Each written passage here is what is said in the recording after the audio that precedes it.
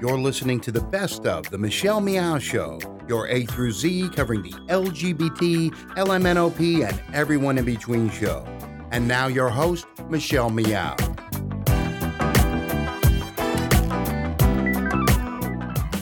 It's Michelle Meow. You're listening to the Best of Show. We're replaying some of my favorite interviews we've done this year. Welcome to this great Tuesday, September 1st. And I know that it's September 1st because it's the 9th reminder of the year to pay rent. So I always know when it's the first of the month, but I don't know the dates of the rest of the days of the month. That's sad. It's Tuesday, so yes, John Zipper of Commonwealth Club is here with us. Hello, Michelle. Hello, John. I am so excited for today, just to be doing this show because there's been some news, I guess, that I missed. I was in New York this past weekend. I apologize for not having a fresh new show for you yesterday, but I was in New York for a lesbian wedding, my first ever lesbian wedding that I attended, and it was beautiful. It was wonderful. Mm-hmm. But apparently I missed a ton of major news, like the MTV VMAs. Yeah. Miley Cyrus was apparently extremely offensive. Justin Bieber cried. So there was an upside to it.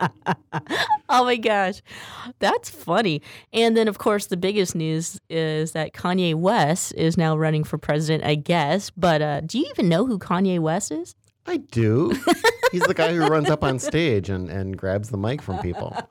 Yeah, I guess we could call him also Mr. Kim Kardashian. Mr. Kardashian, yeah. So, I mean, how serious is this guy? Don't you have to actually apply for this, and do stuff? Like, I mean, he's got lots of money, and I'm sure he can find lots of money. Yeah, when has someone who has not been involved in politics much suddenly spent a lot of money to run for president? When has that happened to Trump?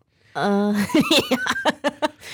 So I just wanted to get your thoughts. I mean, you are the host of, a political roundtable show that we air here on Fridays. Mm-hmm. Kanye West. Well, I have to make a disclaimer. I have signed on as an advisor to Kanye, All In for Kanye, we're calling it. Find us at allinforkanye.org. I did saw a tweet just this morning before we started the program from Carla Marinucci, the political writer at the San Francisco Chronicle, and she was noting that there's already a poll out that shows that Kanye West leads Donald Trump by 8 points. For reals. So his next album is going to be Kanye West for Prez. It might just be political stuff. It might be him, discussing his economic platform.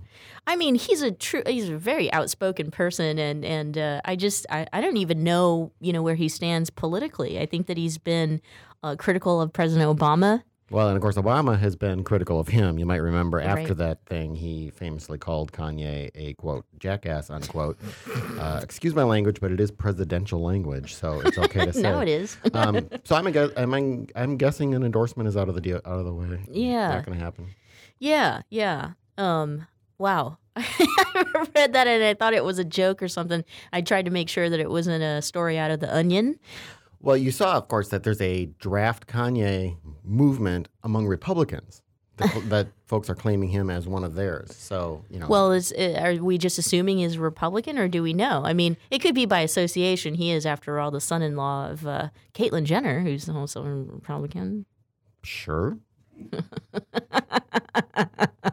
Wow. Big news here on the Progressive Voices Network. Kanye West for president. Well, his wife is a supporter of Hillary Clinton, so they'll have interesting meal discussions.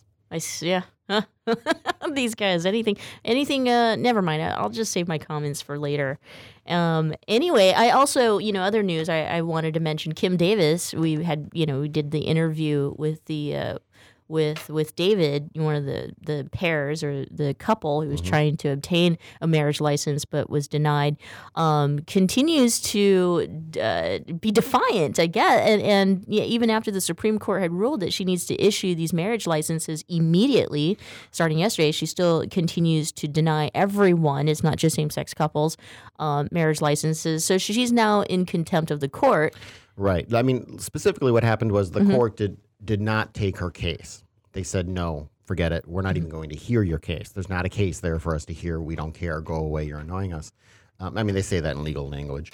So yeah, she has no legal standing at this point. She, if you saw the news this morning, including there were couples who have since been denied their marriage license, including our guest from last week, David Morse, was it? David Morris. Yeah, and and I guess her attorneys are filing another thing with the Supreme Court, asking her basically for some sort of asylum for her conscience. Oh my gosh, this state. Well, I mean, look, I mean, they're all these courts are finding she does not have a legal thing to stand upon, and she's saying, no, I have a conscience. I cannot endorse these weddings. And of course, the courts are correctly saying your issuing a marriage license is not a personal endorsement. Nobody cares what you endorse. You're there. You right. check the boxes. So just quit your job. Are they breathing? Are they not brother and for, sister? Right.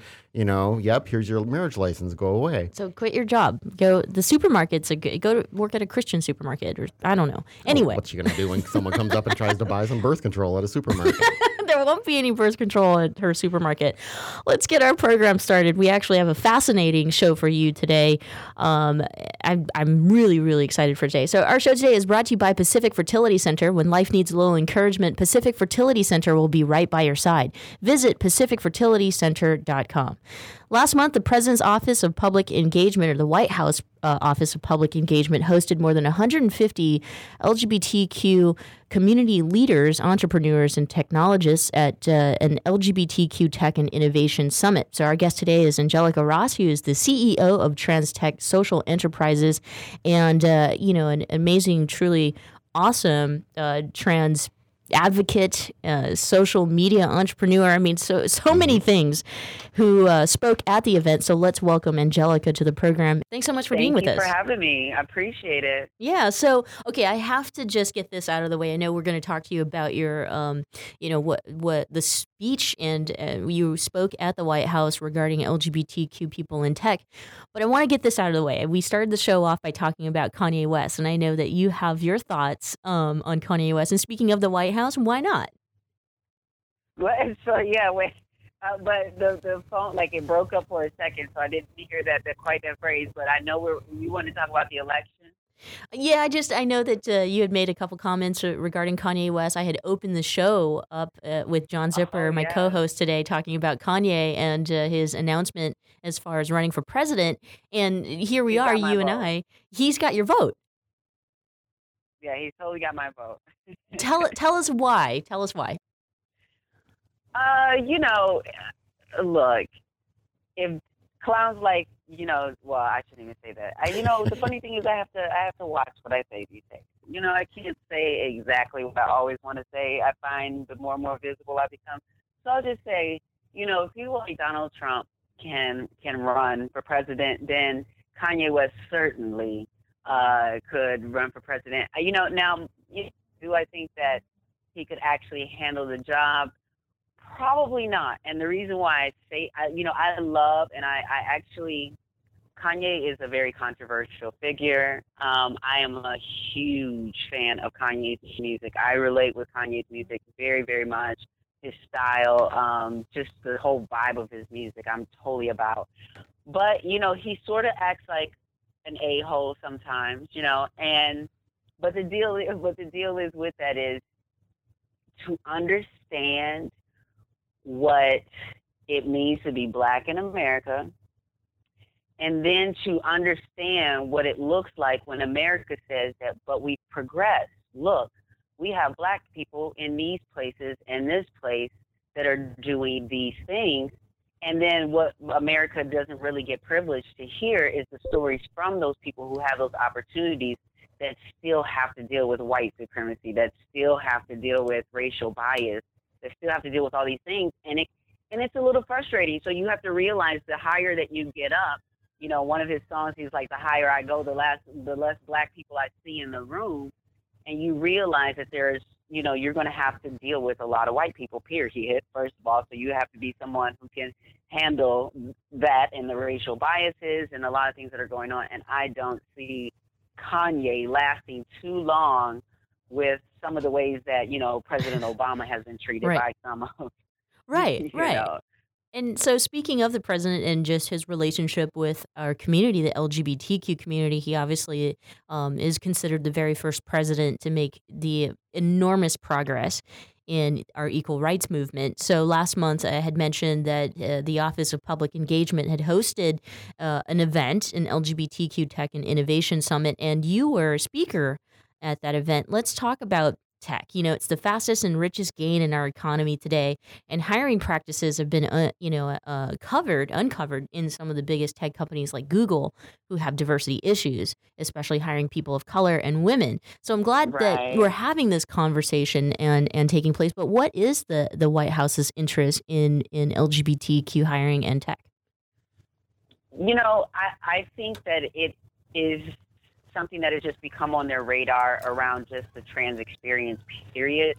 And I think at the end of the day, regardless of what the White House has done or hasn't done in the past, once people become conscious of a certain problem or that something's going on, if you're in things for the right reasons, you're going to want to make change. You're going to want to make it so that all Americans can have a go at a good experience, at least, to try to pursue happiness and economic, empowerment and wealth, and being like financially healthy. And so I think when we were at the White House Tech Innovation Summit a year ago, the first time I was there, I was invited by the founder of TransHack, Dr. Courtney Ryan Ziegler, and he was really one of the very prominent kind of features that made sure that event was intersectional, that had trans women of color at the event and whatnot. And when the White House went over some sort of demographics that they were able to pull together, the audience wasn't too pleased with the fact that they didn't have a lot of data and a lot of information on the trans community, and they weren't really settled with the fact that in feeling like the White House had put forth the right amount of effort. And it was a beautiful conversation to watch and to see. Like Lourdes Hunter was there from the Trans Women of Color Collective, and she basically outright called them out on it. And it was actually a really beautiful thing to watch and see the White House actually just sit back and take that. They actually sit back and take that. And then the way that they responded this year with this year's White House Tech Innovation Summit was different. It told me that they listened. And so the fact that this, the session that we just had a few weeks ago, resulted in a breakdown of teams of like action teams that are working on solutions, so that now it's not just lip service, but the White House is lending support and structure for us to come up with solutions to address the problems of diversity in tech. Angelica, this is John. Give us some sense of what specific challenges does the trans community face, for example, in technology that are unique to them, and what do we hope this meeting will either give impetus to, or were there any specific plans that came out of it to deal with those things? In general, I'll try to take the broadest stroke in saying that with the trans community and the internet, the internet has been the tool that has given our movement life, given our issues life. It is because of the internet and our ability to share our stories that certain people are starting to take notice of what's necessary. The problems that we're still having in the trans community is access to the technology, and not only just access to the technology, but what I find terribly heartbreaking and disappointing is that I have walked into many LGBT centers with very state-of-the-art computer labs, and they have trans people that may wander in and out of the building. And I see some of them may charge for certain classes, some may have some free programming, but for the most part, what I see with the trans community as they gain access to these computer labs is them checking Facebook and, whatever else of unguided time. And so, one of the biggest things is when you start to see people like you in the lane that you want to travel and in the places that you want to go, it gives you motivation to move in that direction, to move faster. And so I think what is really, really important, and that's a struggle, is finding people like myself, and I know many trans people that have become members of Trans Tech that are not only trans, but gender nonconforming or gender fluid, that have enough freedom to basically to project to other people that, look, here's what you can do. Here's what you can do with this technology besides checking your Facebook. And here are ways that, depending on your dedication, depending on what you want to do, depending on what the vision you have for your life, this is what you can do with this tool. So, and have people be able to relate to them without making them feel re-traumatized, without you misgendering them or making them feel unwanted Right. Angelica, this is so good. And it's getting so good. Unfortunately, I have to take a quick break. But when we come back, I want to continue this discussion. So stay with us. The Michelle Meow Show continues right after this.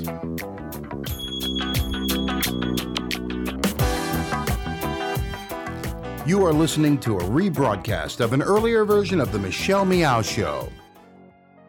Thanks for listening to the Progressive Voices Network, streaming the best in progressive talk 24/7. Keep the progressive conversation going on by joining our community. Each week, we send out an email that covers important things taking place in the Progressive Voices Network and throughout the progressive world. Be the first to know of upcoming shows, schedule changes, exclusive programming, and more. Simply go to progressivevoices.com and sign up for our mailing list. It's that easy.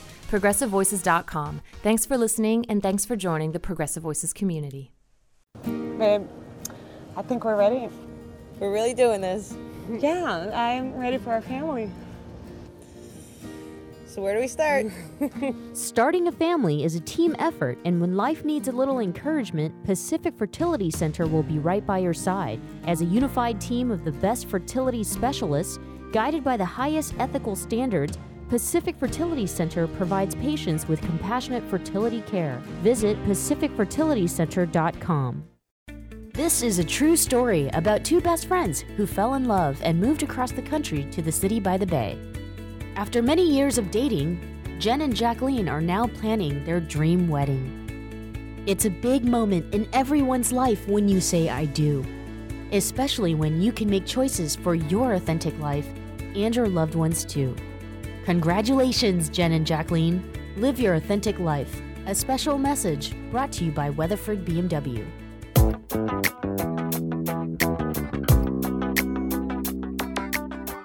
It's Michelle Meow. You're listening to the Best Of Show. We're replaying some of my favorite interviews we've done this year. Welcome back. Thanks so much for joining us. I'm Michelle Meow, your host. With us is John Zipper of Commonwealth Club. And on the phone is our guest, Angelica Ross, who is the CEO of TransTech Social Enterprises. And we're talking about the White House and its support of the LGBTQ community and making sure that more queer people or LGBTQI people are hired within tech companies. Angelica, I wanted to ask you, I mean, obviously the big part of this in making sure that there's LGBTQ representation and trans representation in these tech companies are the corporations themselves. They've got to move on this and make sure that their hiring practices include us. Did you talk about that at all? What was mentioned about that? What kind of support or pressure could the White House lend to big companies like Google, Facebook, Apple, and so forth and so on? Well, I think that the message is getting clearer and clearer from the trans community that's saying, nothing about us without us.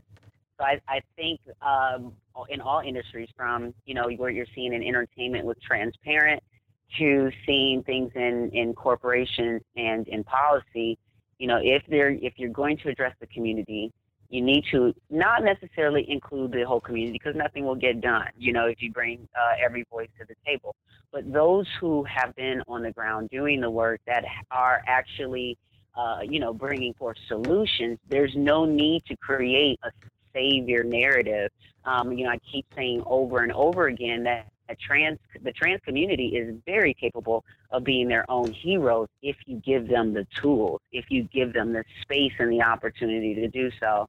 And so I think what was very, very, for me, what was very comforting and just, I must say that I've been very impressed with my budding relationship with the White House. It's been kind of ongoing before and after this event, and we're working on several things together. But the thing that I really am impressed with about them is that they were adamant about allowing what we were creating to not need to be this brand new initiative that seems like, look what the White House has created to solve this problem, but to actually use the gathering, the minds and the talent and the skills together to improve what's already there. So recognizing and letting me speak first about Trans Tech Social Enterprises, what we do and what we need, allow for us to set a stage of saying, hey, okay, if that's what they need, then one of these solutions that we're creating, we can just create as an extension to what's already there. So I'm really excited to offer what we are going to be working on to Trans Tech members. It's really going to be a beautiful, beautiful thing. Is the bigger challenge or opportunity with, we keep talking about, the big tech companies, but, every company pretty much of any size has tech folks and which is more likely to be open to, expanding the pool of folks it brings in and gives these jobs, which tend to be well-paying, very, crucial, critical jobs to just about every company you can imagine. Is the opportunity there bigger for the just the big giants that are sitting in Silicon Valley, but, every bank branch, every real estate company, everybody has tech jobs that they need to fill. You know what? Let me be I'm gonna be a little frank and tell you that there is a huge amount of opportunity available when it comes to those type of jobs on all levels to trans people, but specifically the trans people of color. Because let's be real, that the corporations have got the message that diversity is good business. And that when you are able to, especially at high levels, I honestly don't see the change that I would like to see on the levels of like McDonald's, Burger King, Home Depot, or whatever, those kind of things that are usually on like a labor intensive or manual labor sort of thing. I don't really see the same investment from those type of companies that I do in corporations like IBM, Wells Fargo, places like that who are really have a lot at stake to be able to communicate that we value all people here. So there's a huge area that's open because the reality is if someone has no trans people of color working in their organization, or they have no demographic, then how can we really be sure if their policies are affirming towards those people and welcoming towards those people? So those people who are able to show up with the skills or show up in some way to get their foot in the door, I think a lot of companies are eager, especially with Trans Tech and myself as a liaison because what we do as we're working with our members as they come on is, they're having career coaching from week to week. And, we're really kind of just working with them on their goals from week to week to say, do you have the things that you feel that you need right now to support you in the role that you're trying to go for or the role you're in right now?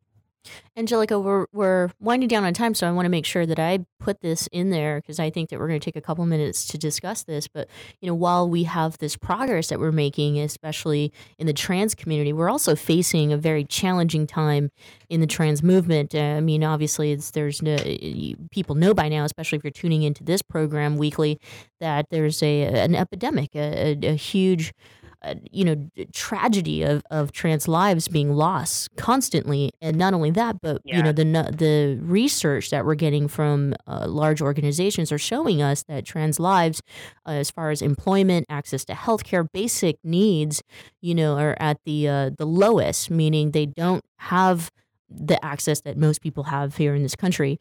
So I commend you for the work that you've done, but you're one person. There's no way that you can reach everyone out there. And so when we're talking about really empowering the trans community and creating safety for our trans sisters and brothers, um, is it more of the people outside of the trans community that needs to become advocates like the White House, or is there we need to focus within our community itself as well? I think it's both and. I think it's both and. I think that, at Trans Tech, we talk in terms of teams. And so we see things as sometimes, those who are working in systems and those who are working on the outside of systems. It's not that we're on the opposite teams, not that we're not on the same team. It's just that we're kind of just doing, we're in different parts of the movement, and we need to just have conversations across those lines in order to make sure that we are still clear on the direction that we're headed into. So I don't think that, I think what it's going to take is an all-around sort of reparations, and that's an investment really from the top down into Black lives.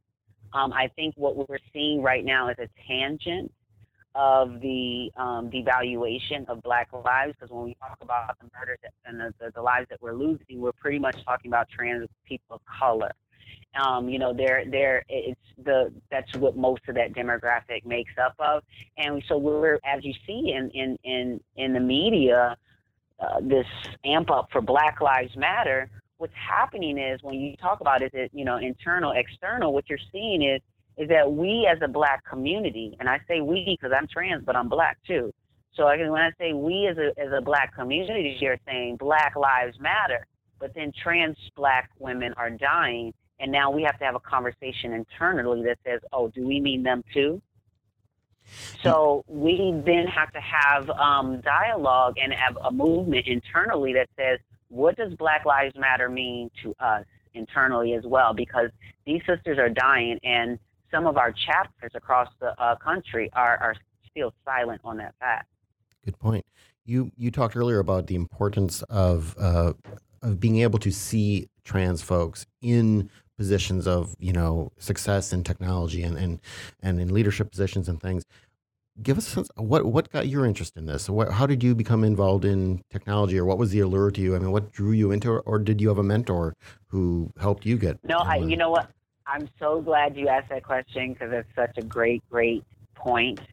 The reason why I am so infatuated with technology, one, I've always had a natural sort of inclination, in the sense that I was always the kid that they called to hook up their new VCR, their DVD player, or whatever the case is. I was just always the technical person. But what was my gateway drug, I would say, into technology was art, was music, the creativity. And I think that this is something that has inspired me so much from Steve Jobs and the time that I worked for Apple for a couple years as a trainer, teaching people how to use creative software like, Logic Studio to create music, or Final Cut to, edit film. What I realized with the creativity was I could keep asking myself, what is possible with this idea that I have? If I had this tool, okay, now if I had this software, if I had this time, if I had that plug-in, and I get sort of like inspired by all the different possibilities to express my creativity through technology. So what really is so important for me to say and talk about is the fact that I'm a musician, I'm a songwriter, I'm those things, but the challenges of being a trans woman of color had to have me to prioritize the path that I prioritized, to focus on business and development and coaching and being an accidental advocate for trans rights, when I really just need to advocate for my own rights. I'm so preoccupied with the other challenges of life that I don't have the privilege. I feel like right now I don't have the privilege because I'm sacrificing that privilege in order to bring more opportunities for other people. But if I had it my way, going through music, going through theater, people who create their own film and do all of these things, technology, a camera, a microphone, a laptop, all these different things give people like a gateway in, and then they realize I can actually maybe make money off of this as well, Mm-hmm. especially as freelancers. So I think what is really, really important for the trans community is that they need space to engage in on their own terms with technology. Someone has to care enough to create space to provide computers and cameras and lights and things for them to play around with, you know, to develop these skills, and not put a time frame that, oh, you went through a 3-week program, now you should be ready to be employed, when it takes people a lifetime to develop skills. Well, you have a lot of followers on Twitter, but I was just going to say any person in the trans community who's a trans advocate who wanted to use our studio for the empowerment of the community is more than welcome to do so.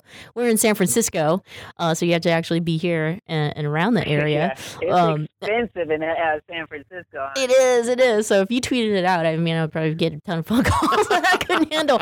But Angelica, thank you so much for being with us. And what you said, you know, your last comments, it actually was an answer to my last question, which was basically, for, you know, there are trans celebrities out there today, but it seems even if we do have celebrities, we can't afford to not be an advocate at the same time, and for the reason of we don't have the privilege to do so.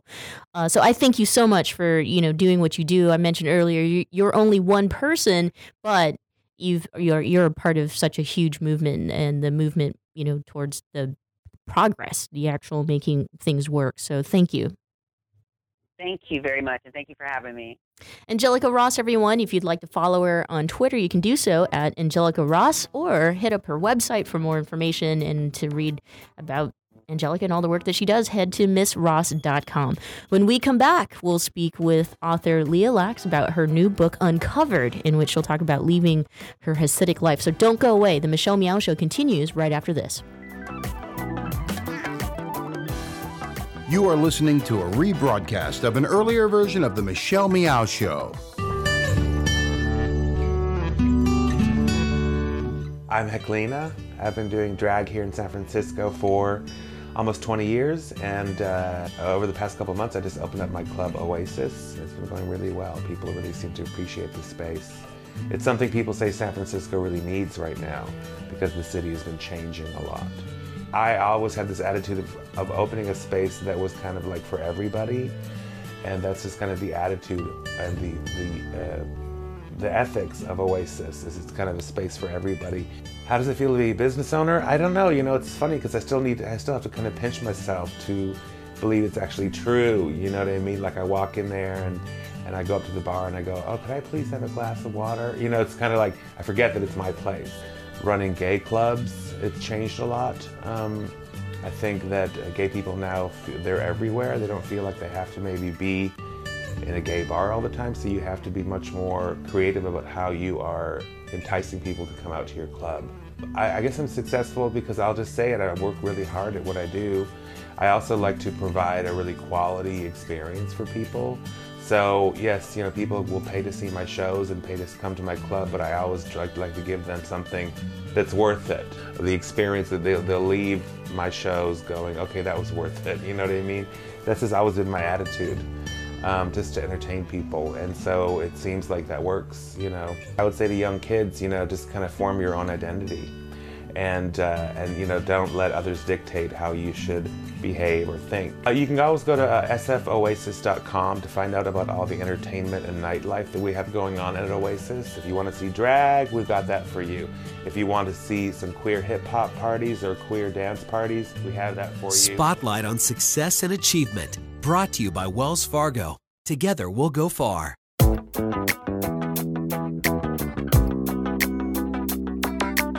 You're listening to the best of The Michelle Meow Show, your A through Z covering the LGBT, LMNOP, and everyone in between show.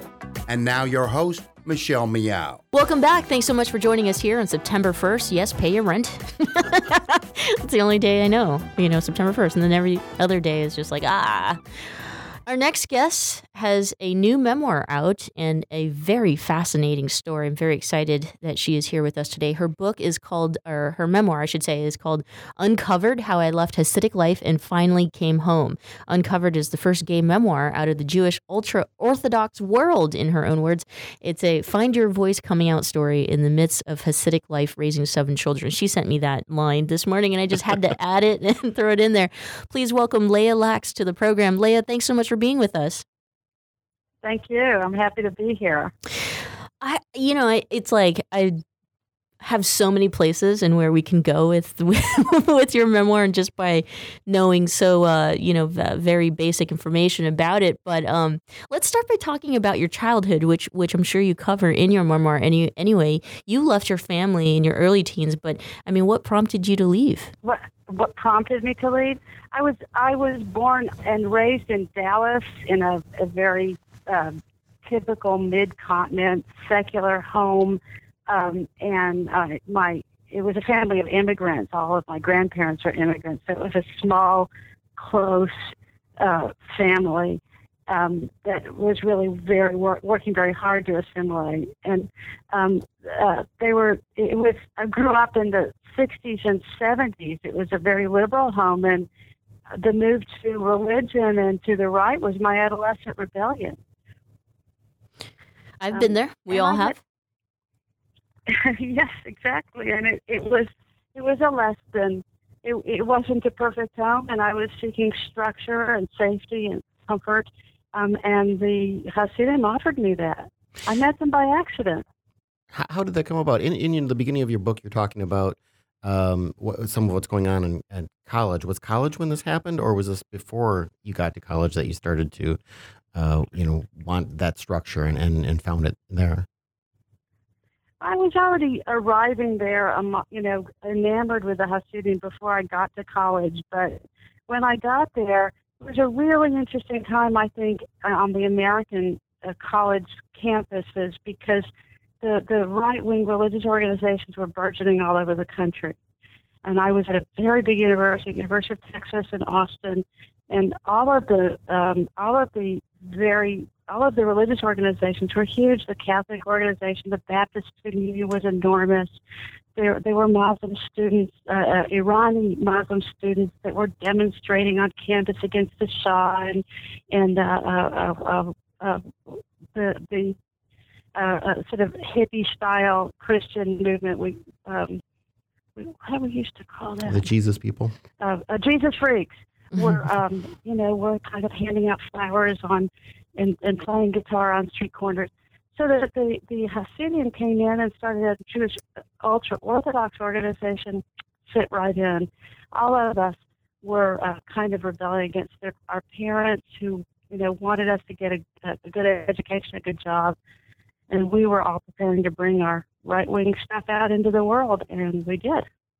And there's of course a religious journey there, but did that also become a conservative political journey for you as well? I mean, were you rebelling and taking political positions that were different than your parents, or was this purely an internal, spiritual and emotional movement?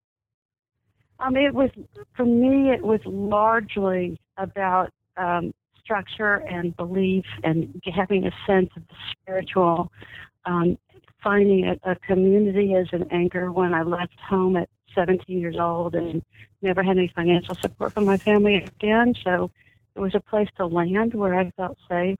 But I quickly adopted all of the political beliefs that just were part of the package. We voted as a voting bloc, and a lot of fundamentalist communities do. Exactly. We are speaking with Leah Lax, who has a new memoir out, which is called Uncovered, and we're talking about her life, leaving her home at 17 years old to join the Hasidic community, Hasidic Jew community, and after 30-some years left that community to come home, which we're going to get to pretty soon. But for some of our listeners here on the Progressive Voices Network and the Michelle Meow Show may not even know, what goes on in an ultra-Orthodox world. I mean, can you tell us kind of what life was like in that 30 years that you lived as in the Hasidic community? Well, you've seen the communities or members of the community in big cities like Chicago and particularly New York City. The men wear black pants and white shirts, have little strings at their waist, and they don't shave their beards, often wear black hats.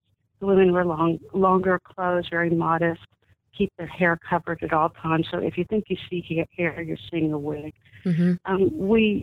I had an arranged marriage that was arranged when I was 18. The wedding was a month after my 19th birthday to a man that I had never touched, and we were not allowed to use, and who I had just recently met, we were not allowed to use birth control. So I gave birth to 7 children in 10 years. I mean, my family photographs, I call them my Michelle Dugar pictures.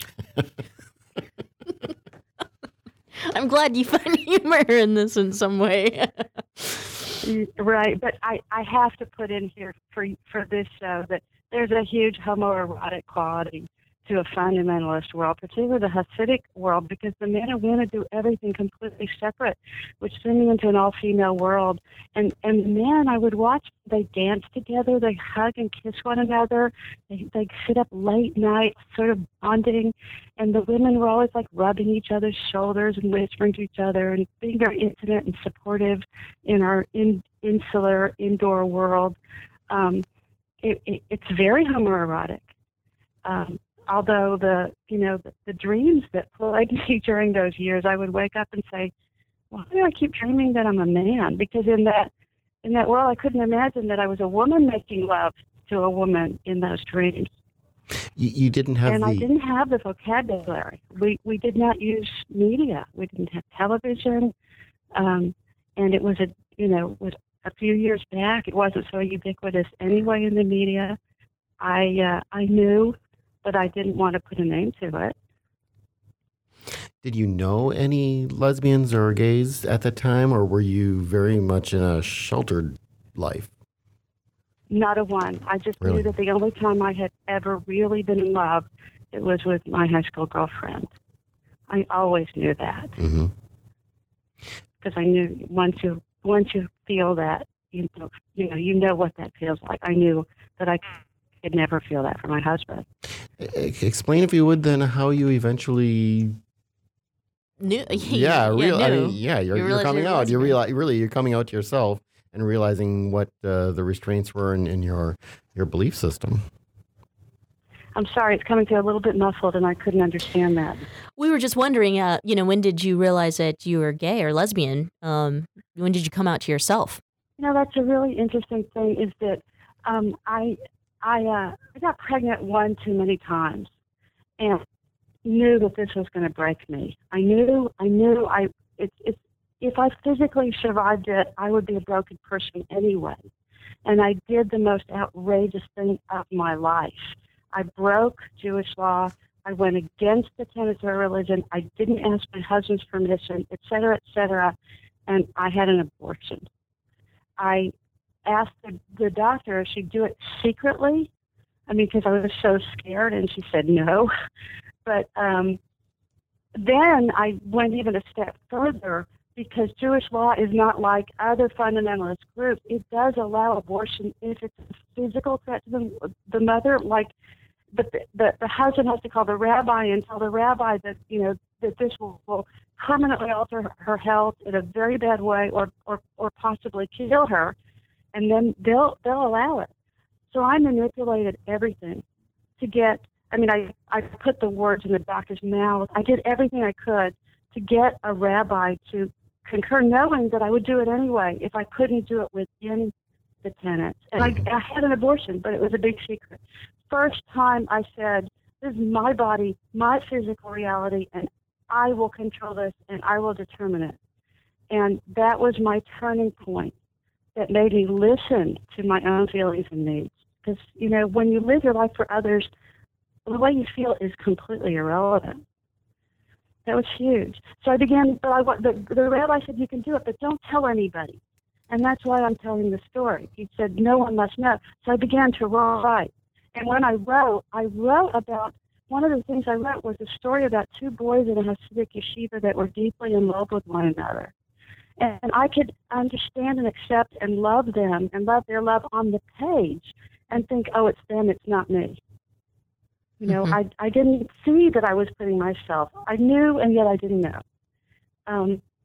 And yet, you know, once it was down on the page, and I go back and read, I went back and read it. I said, okay, all right, now I understand myself better. Well, so I came to a better understanding through writing. Yeah, when who I am. When you were going through that, and you know, for the first time, thinking of your body as your own to control and such, was that leaving you with a fear? You know, a sense of was that fear or was that empowerment or both? I mean, that must have been a very strong time of just everything going on in your mind and your emotions at the time. There's one word I couldn't hear. Was it fear or was it what? Was it fear or a feeling of empowerment? At the time, it was almost a primal drive. Mm-hmm. I certainly didn't stand back objectively and say philosophically, you know, I am a woman and this is the society and I will be empowered and take charge of my life. It wasn't any conscious or philosophical decision. It was the kind of thing you do when you know you're going to die and you're going to act before you think because you have to. I wanted so to. It was neither. I wanted to, you know, because you talk a lot in this book in referencing feminism, and I think that, you know, obviously having the abortion is part of the dialogue or the discussion. I mean, what is the role of women in this specific community? Within the community, or within what was the role of women yeah, with in how are not women coming out and leaving it? Well, I think you know, just kind of getting a sense of what the role of women are within the community, but also how they're treated, and kind of, you know, by you having the abortion and living your life, if you feel writing the book could also be a message to other women within the Hasidic community that they have value too. You know, within the community, women are seen as strong because we had our own enclaves, our own fiefdoms, and that was within our homes. And the homes were very, very lively, busy places because we were all raising big families. At home, the women ruled, and so we didn't think of ourselves as having covered voices. And yet, as soon as we stepped out in public, you know, we stood back and let our husbands speak for us. Or as soon as we went into the synagogue, we stepped behind a partition and kept our voices down. So there's this misperception that's constantly put out of, you know, the leadership and importance of women, and yet it's always the women's role is what they're always discussing. We women were very close to one another, and yet we weren't, because when you live in a place where everybody's supposed to be the same, if you admit that you're different, then you're sort of threatening the whole structure of the society that's defined by everyone being the same. So it's really dangerous and it's really scary. We didn't admit anything to one another like that, not our complaints about our husbands or our doubts in faith, or, you know, the furthest thing from my mind would have ever been to talk about being attracted to women. That was just beyond outrageous. Would never have happened. So as close as we were, we didn't know each other very well. And I went through that journey very much alone. I would not say I had the support of anybody, any of my women friends in that community, and I lost all those friends. Mm-hmm. So one of the things that I started to do in the course of coming out to myself was to quietly seek out friends outside the community, and then to quietly actually find lesbians and other gay people. Now this is a great spot to stop and pause, because we have to take a quick break. But when we come back, that's when we'll get into, you know, now you fast forward to today, you're married to a woman, and we'll want to check in with you about the LGBTQ community. So don't go away. I'm here. The Michelle Meow Show continues right after this.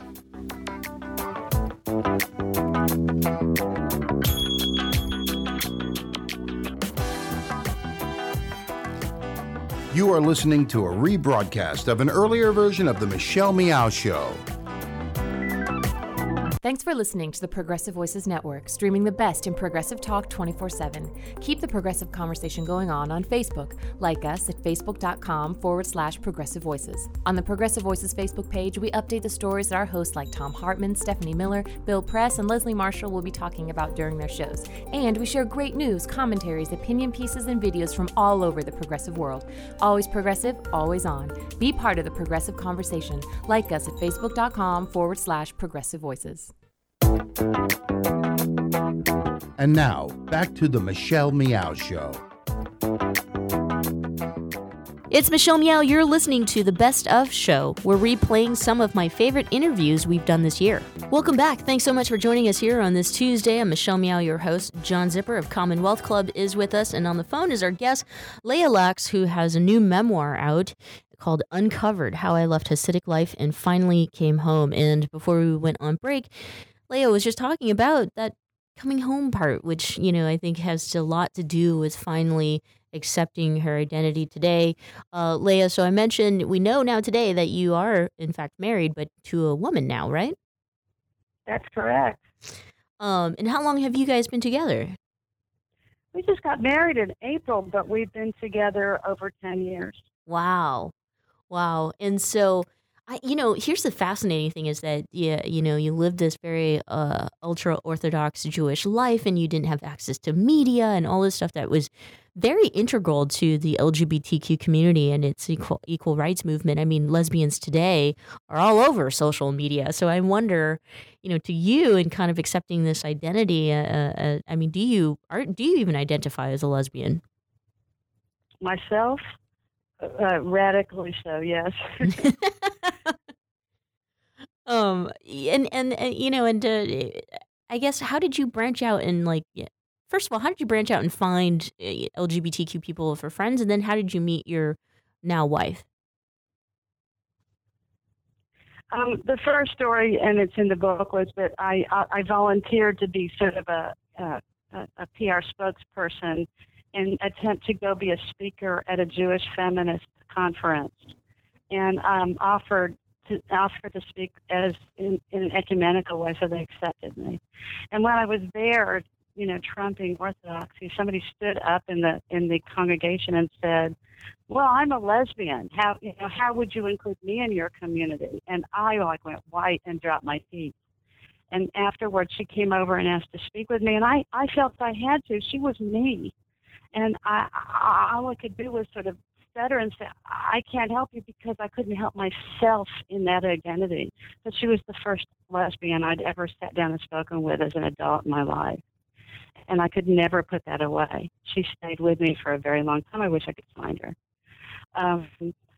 Eventually, with my writing and sort of getting honest with myself, I heard of I went to university, and through other channels, I heard of people in and out of the Jewish community that wasn't Freudian slip, and actually sought some people out, went and said, "I need someone to talk to." Showed up at their homes, pulled the scarf off my head, outrageous thing to do, uncovered my hair and said, "You have to talk to a real person," and just unburdened myself. I'm sure it was way too much information, but the patience and friendship they offered really saved me. Are you religious today? Do you have any particular faith? I'm sorry? Do you have any religious faith today, or are you secular?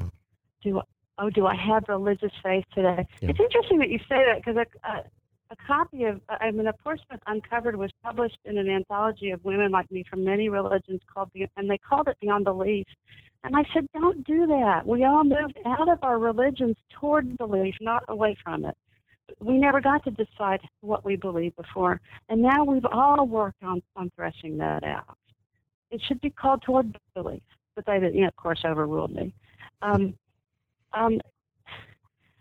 believe in questions.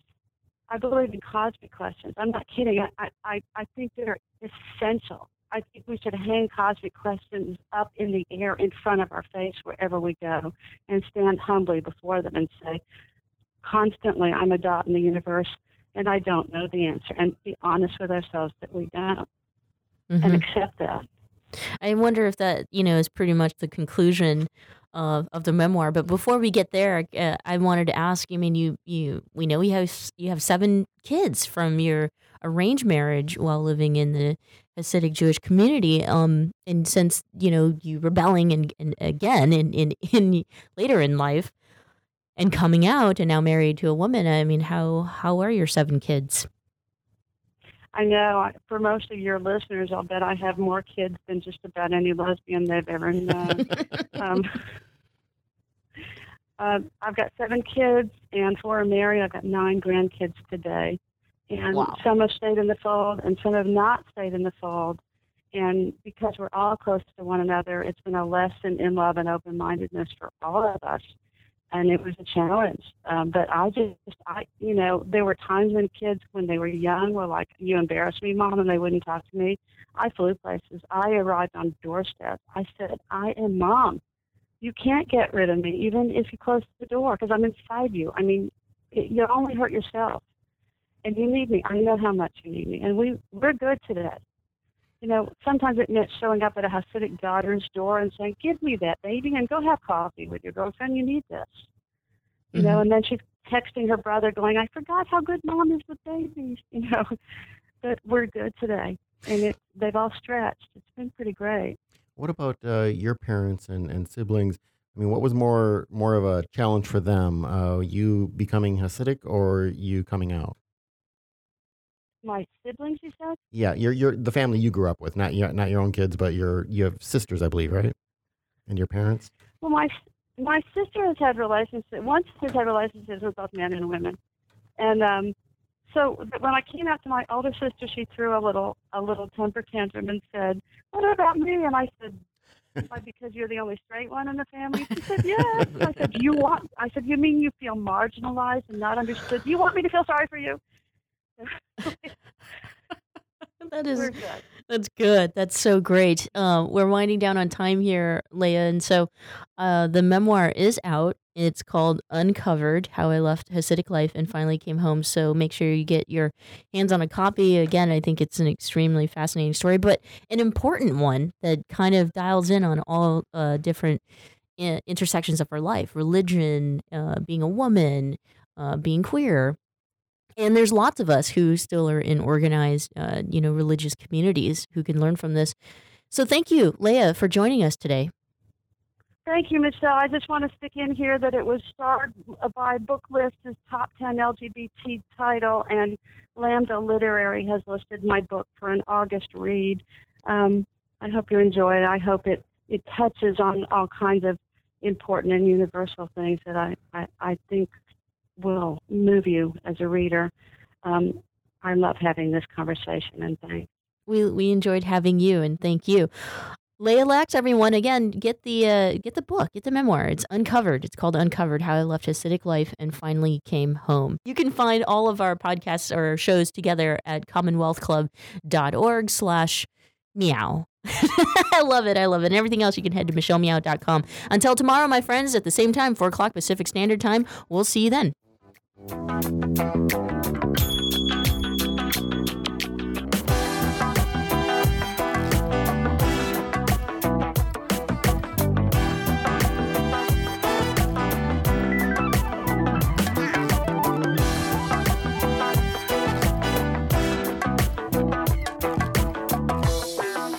Thanks for listening. You can catch the Michelle Meow Show Monday through Friday, 4 o'clock Pacific Standard Time on the Progressive Voices Network.